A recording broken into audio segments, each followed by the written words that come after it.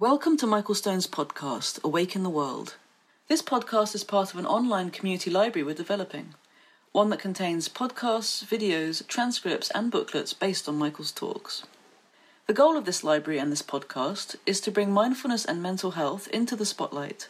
Through this work, we're creating new ways to wake up through socially engaged, conscious, spiritual practice. We're creating a culture of compassion and collaboration. We've left our physical monasteries, and we're bringing them online. Before we get to today's podcast, I want to take a moment to ask you to consider becoming a patron of this podcast through Patreon. Pledging is easy and can be as little as $1 per month. Just go to patreon.com/Michael Stone and click on the big orange button on the top right of the page. Thank you for listening.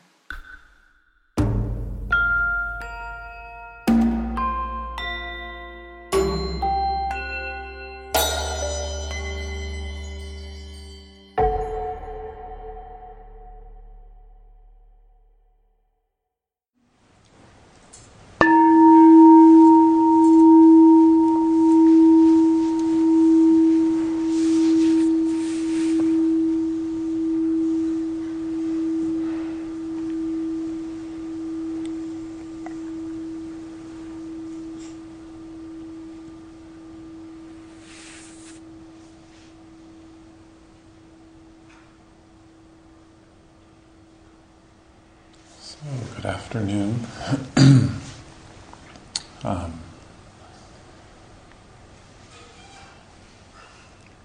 You get to look outside and I get to look at you.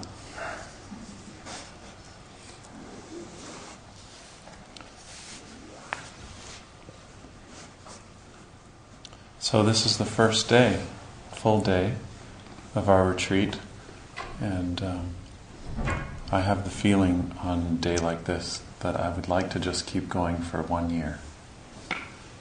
This group, same schedule. And maybe that strikes fear into the heart of some of you. But actually, I love the way that on the first evening there's all this work trying to introduce some of the form, and then within a day it just starts working. And I can already feel how the nerves in the room start to settle. And my nerves and my heart settle. And so it's great to be locked up here with you.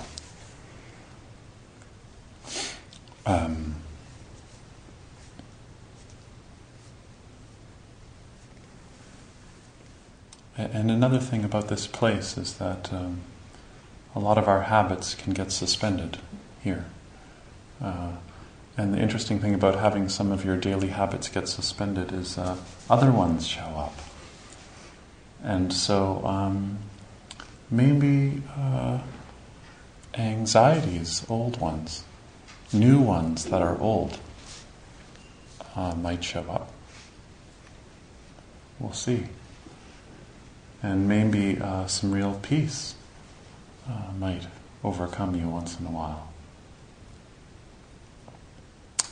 Maybe you'll see what samadhi is, and it might surprise you. And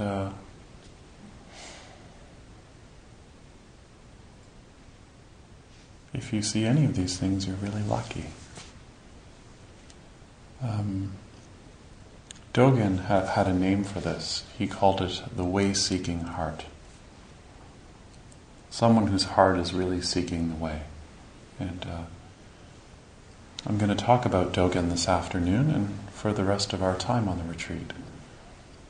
Dogen was a 13th century Japanese poet and eventually one of the most famous monks, and he was an abbot of what is still a functioning monastery in Kyoto. I have a friend who was there for a year who told me that it's worse than the military, and he's been in both. And he said, and I'd go back any day.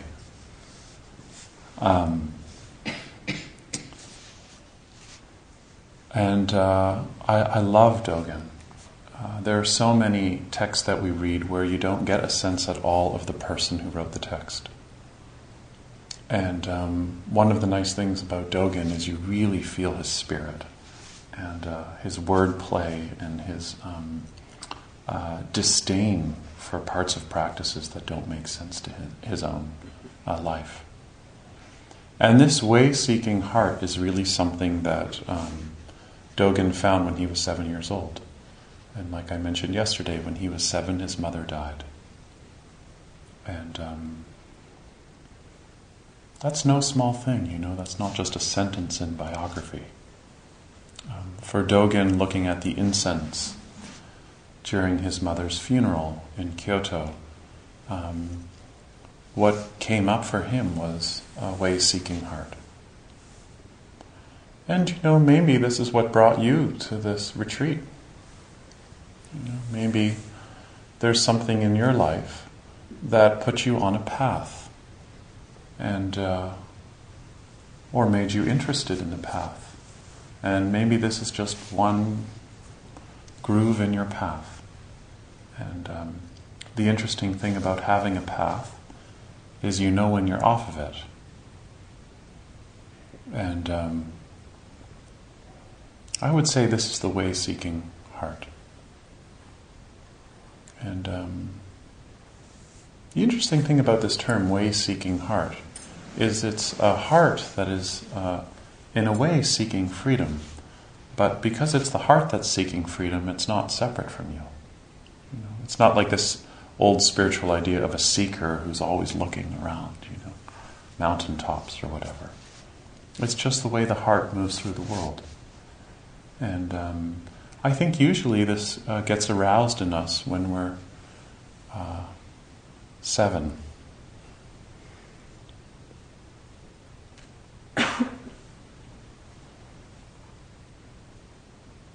One of the most spiritual experiences that I've had in my life was when I was 7. I was in grade 2.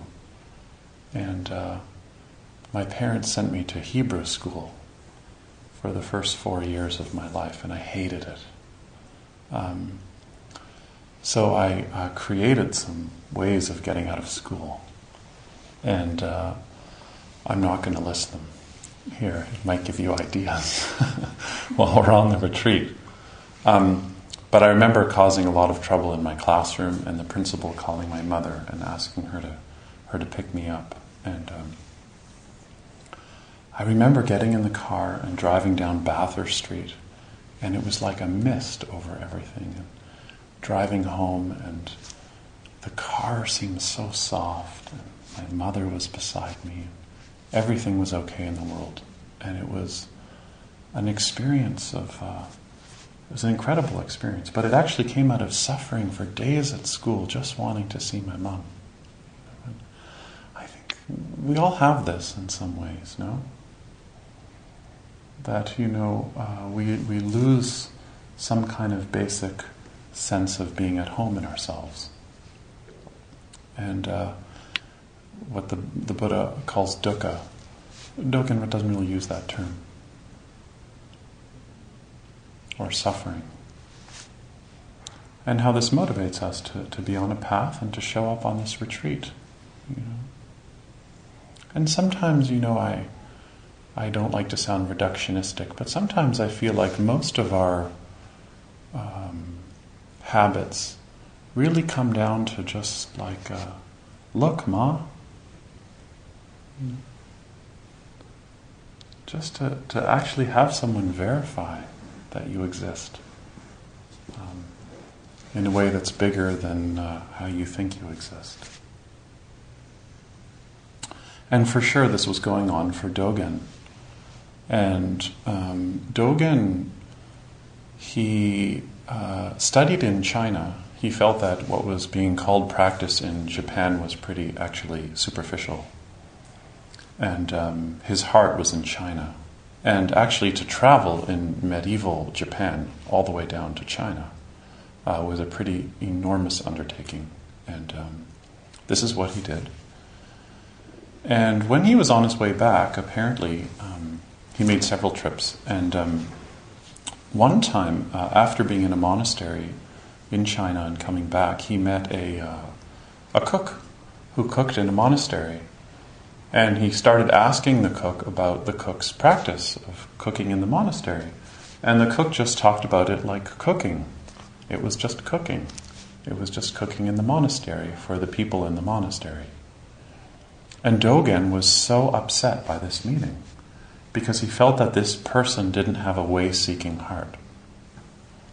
He felt this person was just in the kitchen cooking, but that the cooking was supporting people who were practicing. And that somehow his cooking didn't come out of way-seeking heart. And so many of Dogen's critiques, like I mentioned yesterday, his critique of the lowly job of a government official, had to do with people who were not living a life that was trying to undo the problem that occurred for them when they were 7, which is realizing our lives are impermanent and what really makes us satisfied or content. And so Dogen took to writing a text that is widely studied and is called Instructions for the Tenzo, or Instructions for the Cook. And a lot of scholars say, because if you've ever studied Dogen, he can be very difficult sometimes to understand. And a lot of scholars say if you just read the first 4 lines, it will make sense of the whole text. So I'm going to start just by reading the first 4 lines of this text, and we'll see what Dogen has to say. So, Tenzo Kyokan, Instructions for the Tenzo.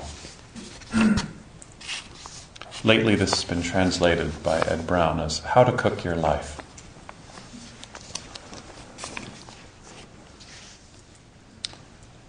Buddhist monasteries have in principle 6 stewards.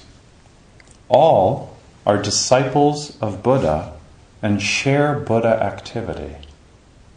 Among them is the officer known as the cook, who is in charge of preparing meals for the assembly of practitioners.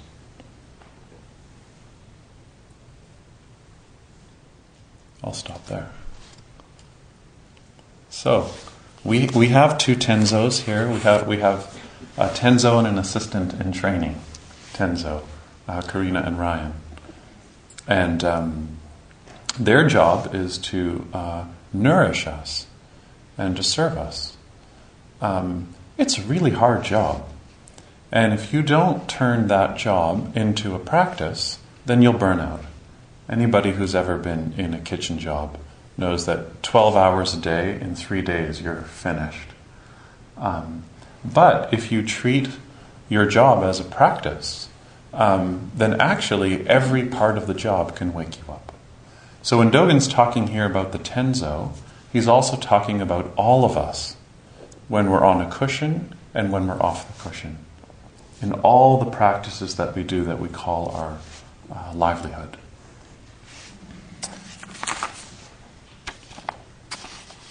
Now Dogen quotes, of course, a Chinese text. And in this text it says, in order to offer nourishment to practitioners in a community, there needs to be a tenzo. From ancient times, this position has been assigned to senior practitioners who have a way-seeking mind, eminent people who have aroused the thought of awakening. So I like this. What is an eminent person? An eminent person in Dogen's mind is somebody who has a way-seeking heart and who has the thought of waking up. The thought of waking up. And it's interesting when you think about this in terms of food. You know, how much food do we consume that is produced by and cooked by people who have no interest in your awakening? Amazing to think about that. In general, well, one more thing about eminent people. Another thing Dogen's saying here is that the core of the practice is actually freedom, total freedom from authority.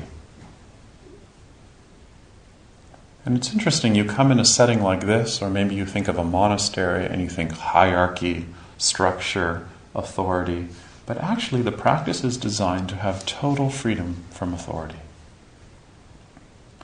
And I think if you tell someone that, they won't understand until they've sat down on a cushion in stillness.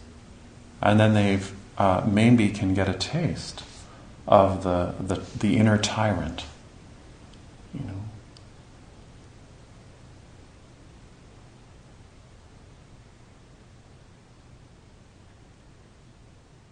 That internalized authority that causes us so much suffering.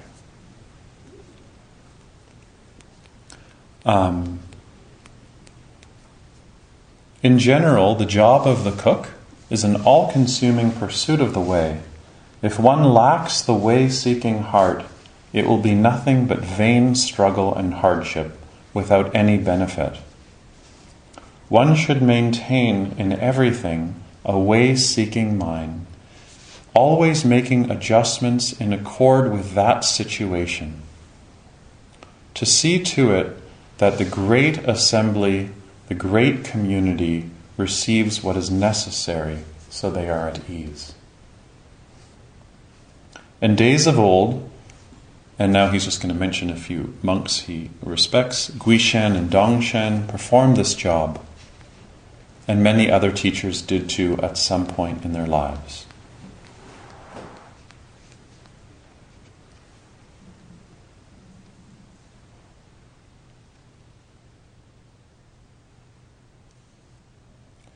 The duty of a cook over the course of a single day and night are as follows. First, following the midday meal, go to the offices of the controller, and so this would be like the accountant of the center. This would be Monica. And get the ingredients for the next day's meal, rice and vegetables. Having received them, protect them and be frugal with them, as if they were your own eyes. Protect and be frugal with everything at the center, as if all those things were your own eyes. I like that. So this is how you should tie your boots, and how you should sweep the floor and chop the wood and carry an axe and take care of everything as if it was your eyesight. Could you imagine how to do that? It's one of the reasons we bow before we get on the cushion, is so we can take care to sit down and settle. So we don't just sort of charge in here knocking over people's things.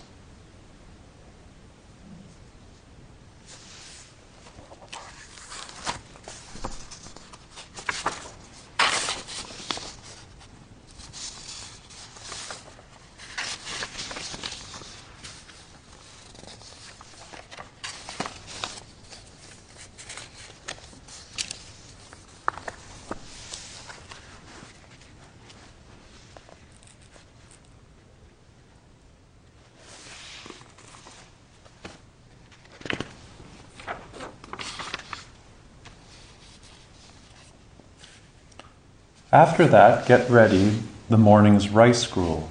When washing rice, preparing vegetables, and so on, do so with your own two hands, with close attention and a sincere mind. This is actually a teaching that a lot of teachers have offered that I've found really important. Again, these sentences, there's like different levels to them, and each one is considered a technique for practice. And this technique that he just mentioned is doing everything you have with two hands. So when you carry something, carry it with two hands. When you're writing, to be sure that if you're writing with your right hand, you know what your left hand is doing. When you're walking, to walk with both hands. When you're sitting, to be aware of both hands. And you'll notice that usually when we're distracted, we're doing something with one hand. You know? And you'll notice this if you try it as a practice, that it brings a lot of attentiveness to what you're doing. Even right now as you sit here, you know, to be aware of both hands. And especially with activities where you tend to use one hand. It's interesting in the yoga postures, you know, we're always aware of what both hands are doing. Both hands usually doing the same thing. So you can try this out today and tomorrow and the next few days to do everything that you can and that you're able to do, but using both hands. Using both hands.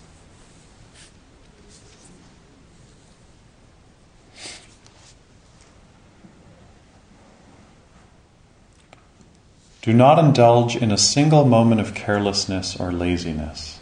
Do not allow attentiveness to one thing result in overlooking another. Do not yield a single drop in the ocean of merit. Even a mountain of good karma can be augmented by a single particle of dust. The rules for purity in Chinese monasteries say, if the 6 flavors are not provided, it cannot be said that the cook has served the assembly. So there are 6 flavors. The footnote to this says the 6 flavors are bitter, sour, sweet, hot, salty, and plain.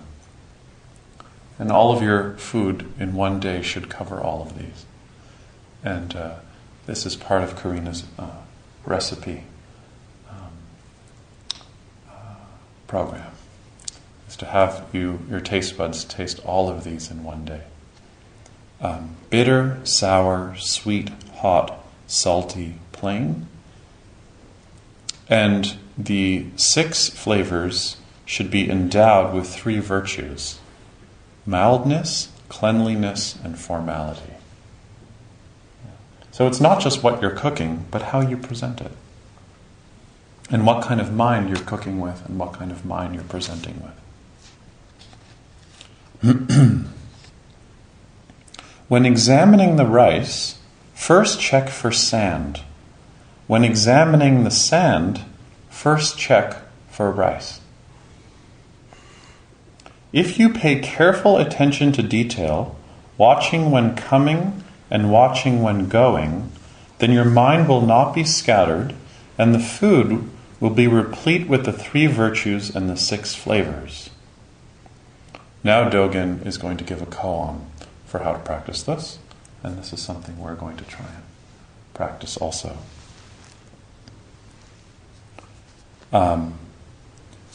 When Xuefeng resided at Dongshan, he served as a cook. So I'll tell you who these people are. Dongshan is the Tenzo, and Xuefeng is the assistant to the Tenzo. One day, when Xuefeng was sifting rice, Master Dongshan asked him, "Are you sifting the sand and removing the rice? Or are you sifting the rice and removing the sand?" Xuefeng said, "Sand and rice are simultaneously removed." In other words, I wash away both at the same time. So can you picture this? The assistant Tenzo, his job is to take care of the rice and to sift it and to make sure there's no sand in the rice. And Dongshan, who is the master Tenzo, comes up to him and gives him a little koan to work with. And this happens all the time in stories about cooks, where the cook will go up to somebody immediately in their work and ask them a question. And the question is meant to startle you. So in one story, there is a monk working with hemp, and the Tenzo comes up to him and says, "What is the Buddha?" And the monk answered, "Pounds of hemp." And the teacher was really satisfied with that. But that's not going to happen in this story. So when you are sifting the sand, or when you are sifting the rice, are you sifting the sand? When you're sifting the sand, are you sifting the rice? There's a few different translations of this that are very subtle, but I'll go through it one more time. Are you sifting the sand and removing the rice, or sifting the rice and removing the sand? Xuefeng responded, sand and rice are simultaneously removed. So he thinks he's pretty clever, right? I mean, if I responded like that, I would think I was pretty clever. But you all know this, right? If you're deep into sifting the rice, and you're also taking out the sand, it's hard to say exactly what you're doing, right? Both are being removed at the same time. And this is actually him showing his understanding of emptiness. Right? That there really is no sand in rice, right? There's just this act of working. I remember my brother, who's a student of Ed Brown, went to go live with Ed for a little while in California. And the first day Ed said, come and wash the floor with me. And so my brother said, okay, I'm just going to get changed and I'll come down and wash the floor. And came down and Ed has a big floor. And my brother received a little sponge and a big bucket. And my brother said, would you have a mop? And Ed said, well, the point is not to wash the floor. It's a good teaching, right? It's like you don't really need to shovel all that snow out there. It will melt. Eventually it's going to be warm. And the point is not to shovel the snow. The point is like to really get into the meaningless. And actually there's some part of what we think the value of our self-worth that doesn't want to be in the meaningless. And so here, the assistant Tenzo, Xuefeng, responds by saying, well, actually, the rice and the sand are one. You can't even have rice without some sand. And they're one. And is probably pretty satisfied with this response. And then Dongshan says, well, then what will the community eat? In other words, you're too deep in samadhi, actually. It's like if you are out there and you really meditate on the knots in wood while you're chopping wood. You'll stop and you'll just really get into the knots and you'll become one with a piece of wood. But it will be cold in here. If you go into the kitchen and you're too slow with the carrots, then the Tenzo won't be able to prepare the meal. So this is what's happening here. The student in his cleverness says, oh, well, sand and rice are one. They wash away simultaneously. And this is his expression of showing interdependence and emptiness and samadhi. And but then the teacher's right on him and says, well, then what will the community eat? And Dongshan gets pissed off. What will the community eat? And Xuefeng overturns his bowl and knocks it over. And then Dongshan says, one day you'll study with another teacher. This is a puzzling koan. Dogen really chose a hard one, actually.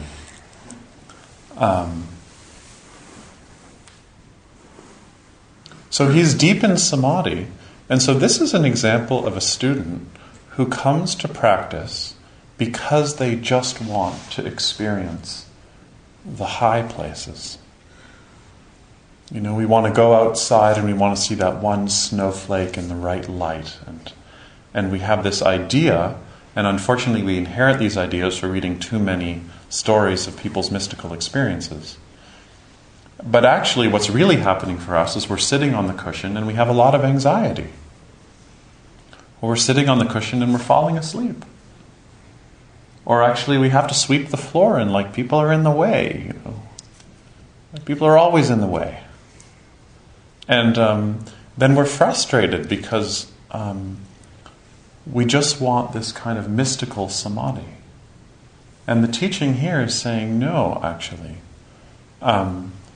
If you're too deep in the rice and the sand, and you see them as one, then what's everyone going to eat? Rice and sand? They can't have sand in their rice. They're not one. And brings him back to the relative level. And it really pissed the student off. And actually, this is my favorite part of the koan, is the assistant Tenzo actually gets pissed off. Because he was attached to his idea of the sand and the rice as one. And so he throws the whole thing over. He knocks the whole bowl over. And the teacher says, one day in the future, you'll have another teacher. And actually, he ends up becoming the most famous Tenzo in Japan and trained something like 1,500 Tenzos in his lifetime. And I like the story because it doesn't end well.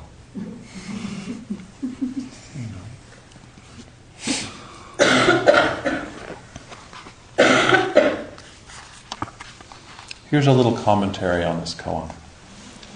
Zen master Dongshen and practitioner Xuefeng were both serious about practicing the way. They knew that meditation, dedication, and chanting are not the only practices of the way. When Xuefeng was cleaning rice, that work was his precious practice of the way, and the kitchen was a precious site for practice. Whenever and wherever we are exactly in the midst of practice. Usually to clean the rice means to rinse out the sand, the bugs, the dust, and the water. When we clean the rice, we should not only pay attention to the sand and the bugs, but also to the rice. We must pay attention to everything at the same time. The rice, the sand, the bugs, the water. Mindful not to waste even a single grain of rice. Is the rice or the sand being cleaned? As soon as we ask this question, we're involved in a dualistic view. That's why Xuefeng answered, sand and rice are simultaneously removed.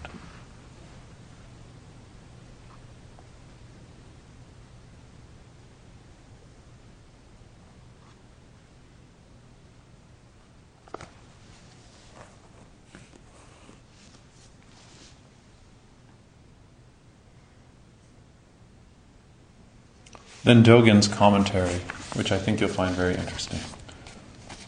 Keep the white water, which you have washed the rice, and do not wastefully discard it. In ancient times, they used a cloth bag to strain the white water and used it to boil the rice when making gruel. Do not allow mice to touch it by mistake, nor any covetous idlers. This is such an interesting comment on a koan. That usually the comment on the koan is a poem, right? This is like an opportunity for the commentator to show samadhi.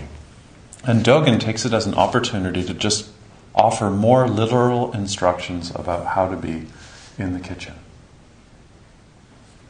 So I encourage you in your work practice to see how the insentient can really wake us up. Working with rice, working with carrots, working with the snow, that the insentient teaches us. The insentient technically means anything without a sense organ.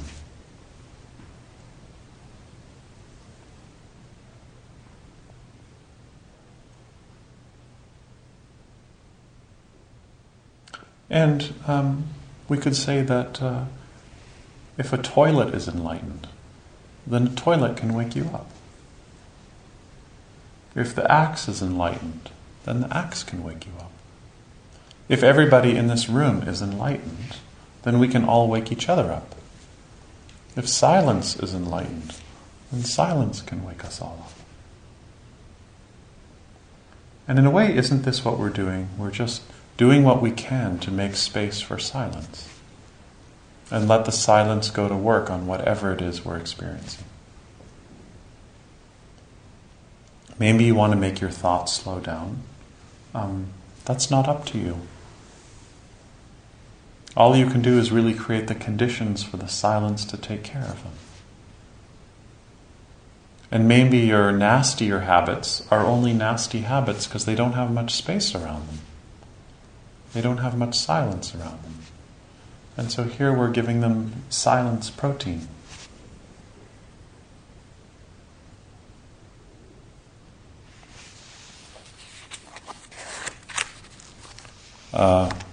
On the topic of silence, one of my favorite poets, Kobayashi Isa, writes, "Even with insects, some can sing and some can't."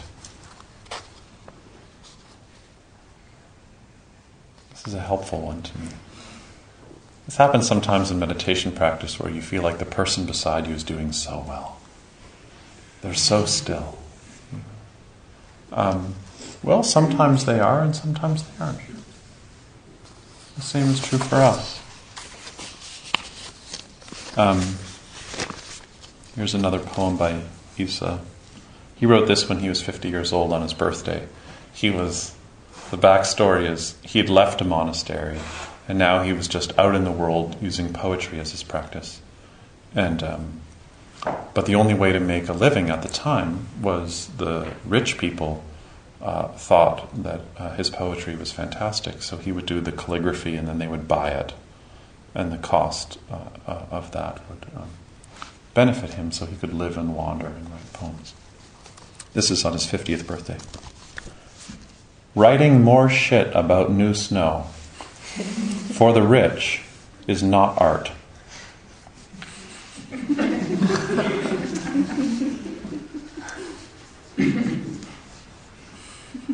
Writing more shit about new snow for the rich is not art.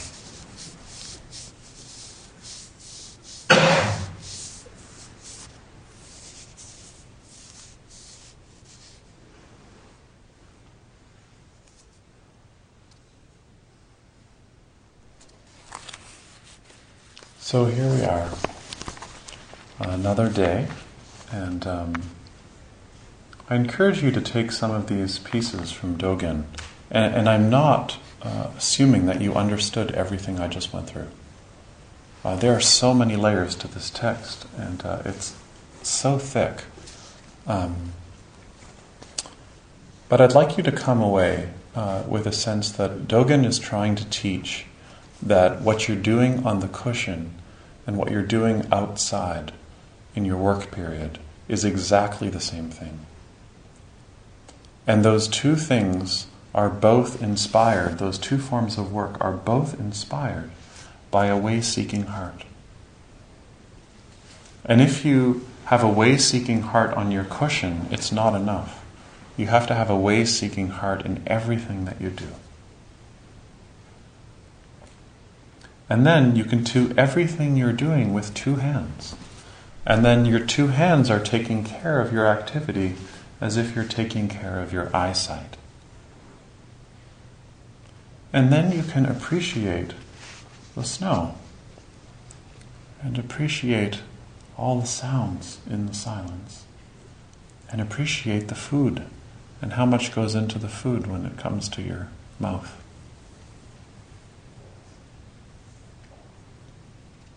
And maybe you can even appreciate your life.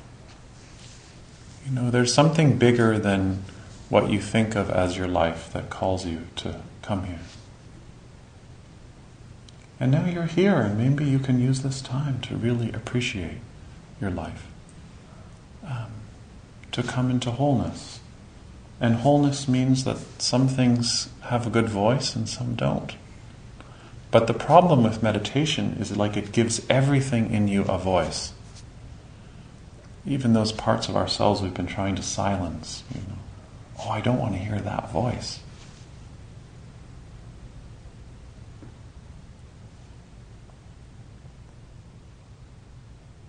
One of the things that happens in our yoga practice is that when you feel things in the body, you can move with them and you can breathe into them and you can shift and change. And then sometimes we notice that through the movement, we're not actually observing the true impermanence of sensation.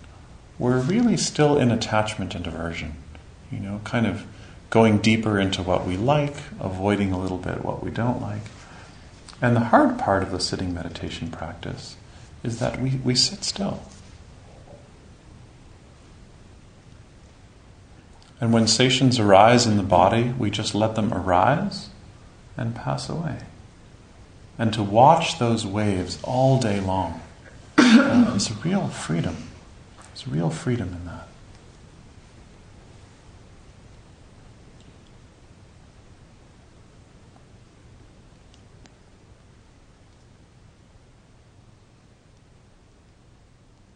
So I feel like if I was a more traditional teacher, I would, throw my bowl over now or something. I'm not going to do that. You're supposed to demonstrate the koan.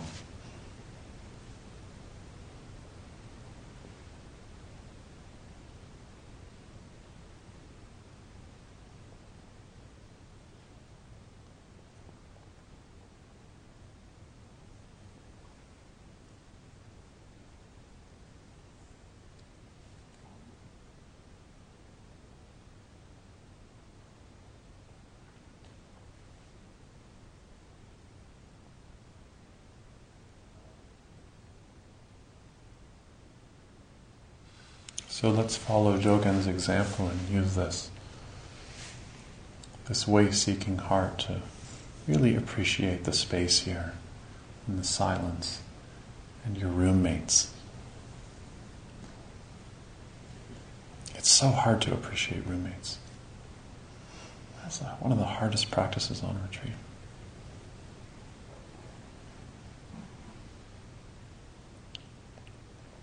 To appreciate all the ingredients in the food, all the ingredients in your life, this whole body.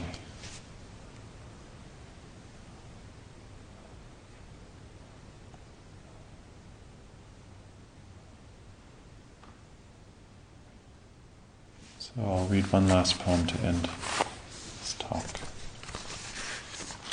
This is also from Isa.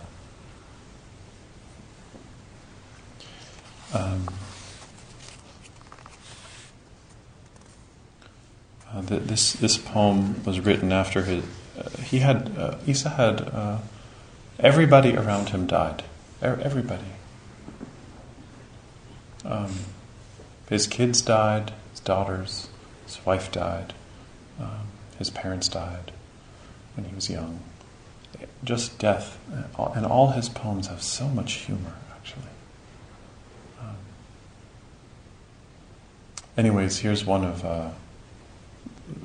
poem that he wrote after his first daughter died. It was written in winter time in the 12th month, which is right now. Here, I'm here, the snow falling.